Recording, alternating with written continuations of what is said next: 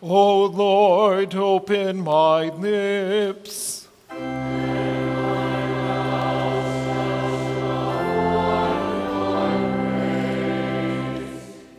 Make haste, O God, to deliver me. Make haste to help me, O Lord. Glory be to the Father, and to the Son, and to the Holy Ghost, as it was in the beginning, is now, and ever shall be, forevermore. Amen. You may be seated for the reading of the Passion History. Now Peter sat outside in the courtyard, and a servant girl came to him saying, "You also were with Jesus of Galilee." But he denied it before them all, saying, "I do not know what you are saying." And when he had gone out to the gateway, another girl saw him and said to those who were there, "This fellow also was with Jesus of Nazareth." But again he denied it with an oath, "I do not know the man." And a little later, those who stood by came up and said to Peter, "Surely you also are one of them, for your speech betrays you." Then he began to curse and swear, saying, "I do not know the man." Immediately a rooster crowed. And Peter remembered the word of Jesus, who had said to him, "Before the rooster crows, you will deny me 3 times." So he went out and wept bitterly. When morning came, all the chief priests and elders of the people plotted against Jesus to put him to death. And when they had bound him, they led him away and delivered him to Pontius Pilate, the governor. Then Judas, his betrayer, seeing that he had been condemned, was remorseful and brought back the 30 pieces of silver to the chief priests and elders, saying, "I have sinned by betraying innocent blood." And they said, "What is that to us? You see to it." Then he threw down the pieces of silver in the temple and departed, and went and hanged himself. But the chief priests took the silver pieces and said, "It is not lawful to put them into the treasury, because they are the price of blood." And they consulted together and bought with them the potter's field to bury strangers in.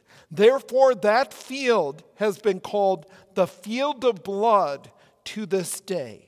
Then was fulfilled what was spoken by Jeremiah the prophet, saying, "And they took the 30 pieces of silver, the value of him who was priced, whom they of the children of Israel priced, and gave them for the potter's field, as the Lord directed me." This is the holy gospel of our Lord and Savior, Jesus Christ.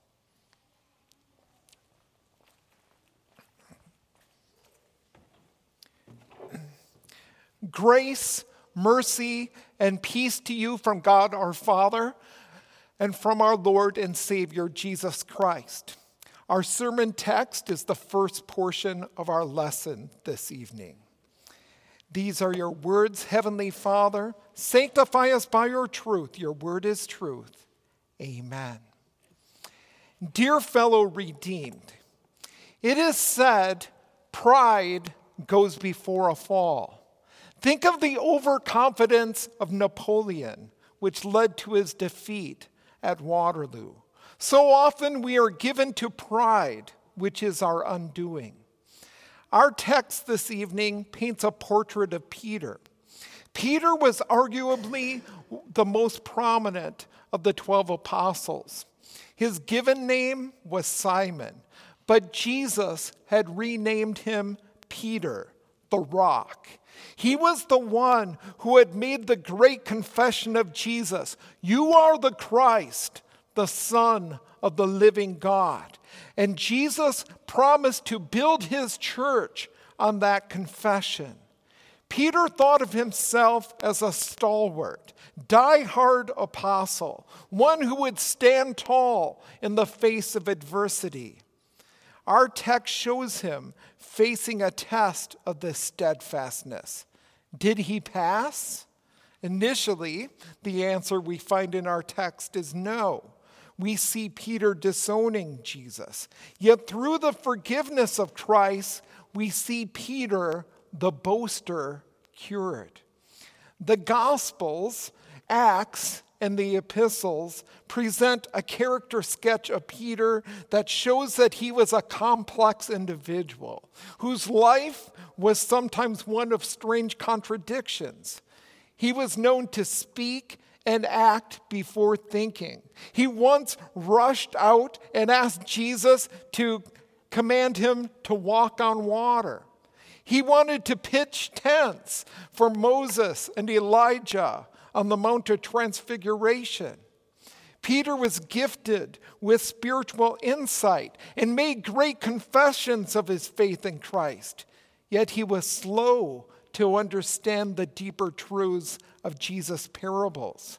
Well, he could be self-sacrificing, tender-hearted, and affectionate. He was also inclined to be self-seeking. When Jesus predicted his suffering and death, Peter expressed his concern and attachment to Jesus. Lord, let it not be. To which Jesus replied, get thee behind me, Satan. As the soldiers came forward to arrest Jesus in the Garden of Gethsemane, Peter drew his sword and struck a blow, cutting off the right ear of the high priest's servant Malchus.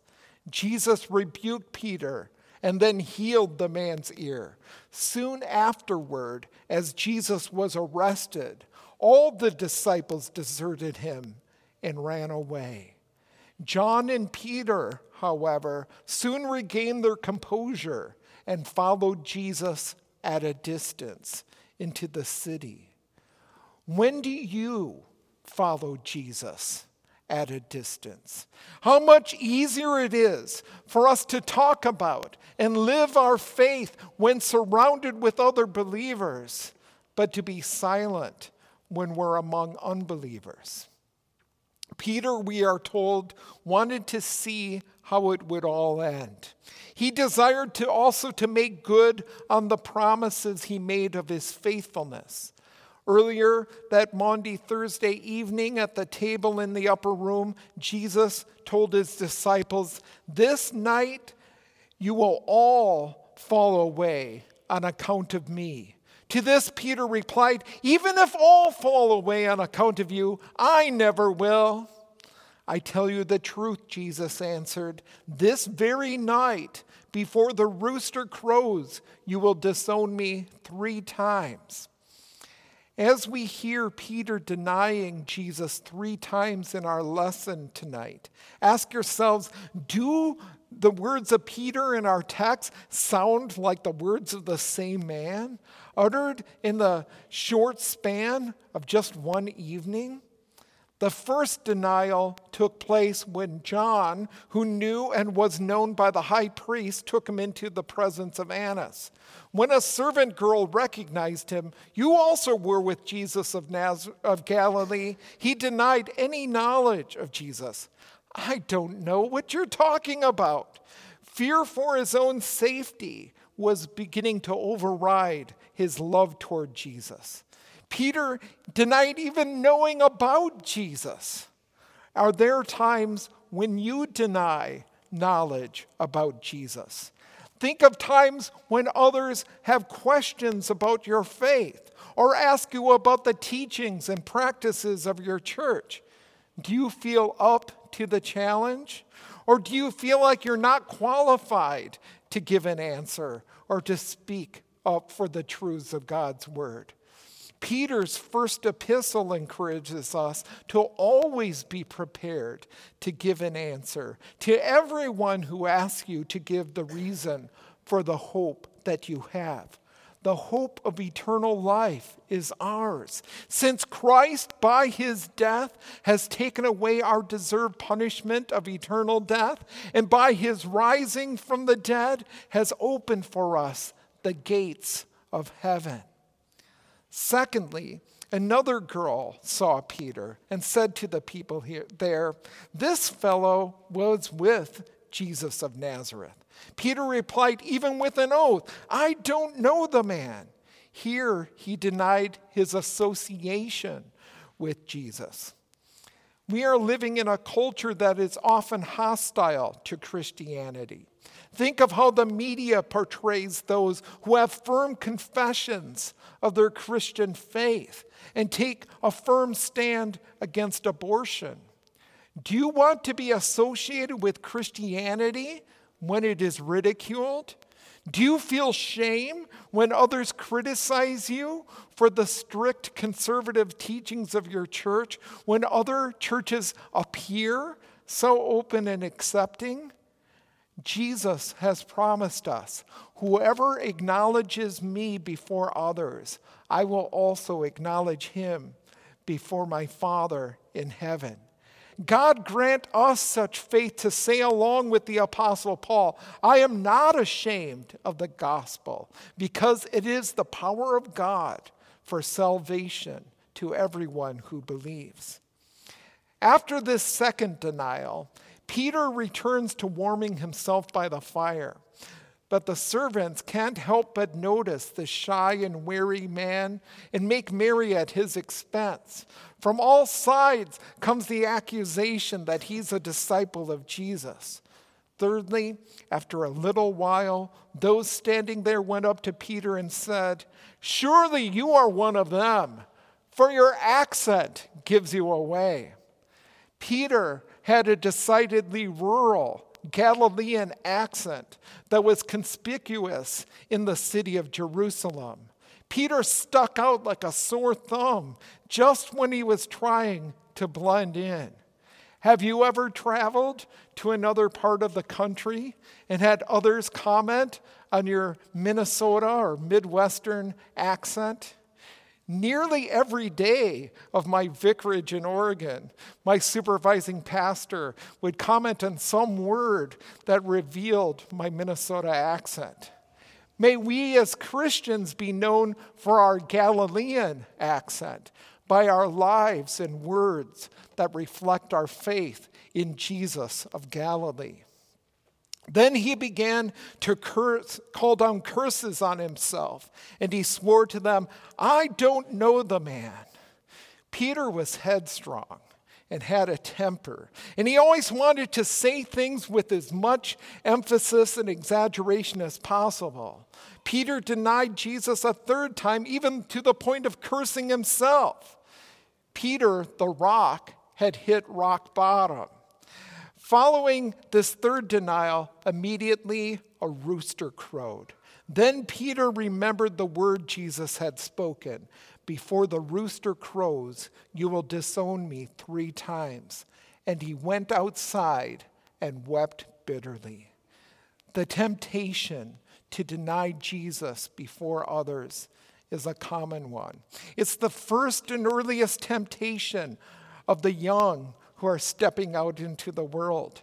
It is the temptation of a boy or girl who, when staying at a friend's house or at college or under the eyes of their peers, feels uneasy and inclined to forego bedtime and meal prayers.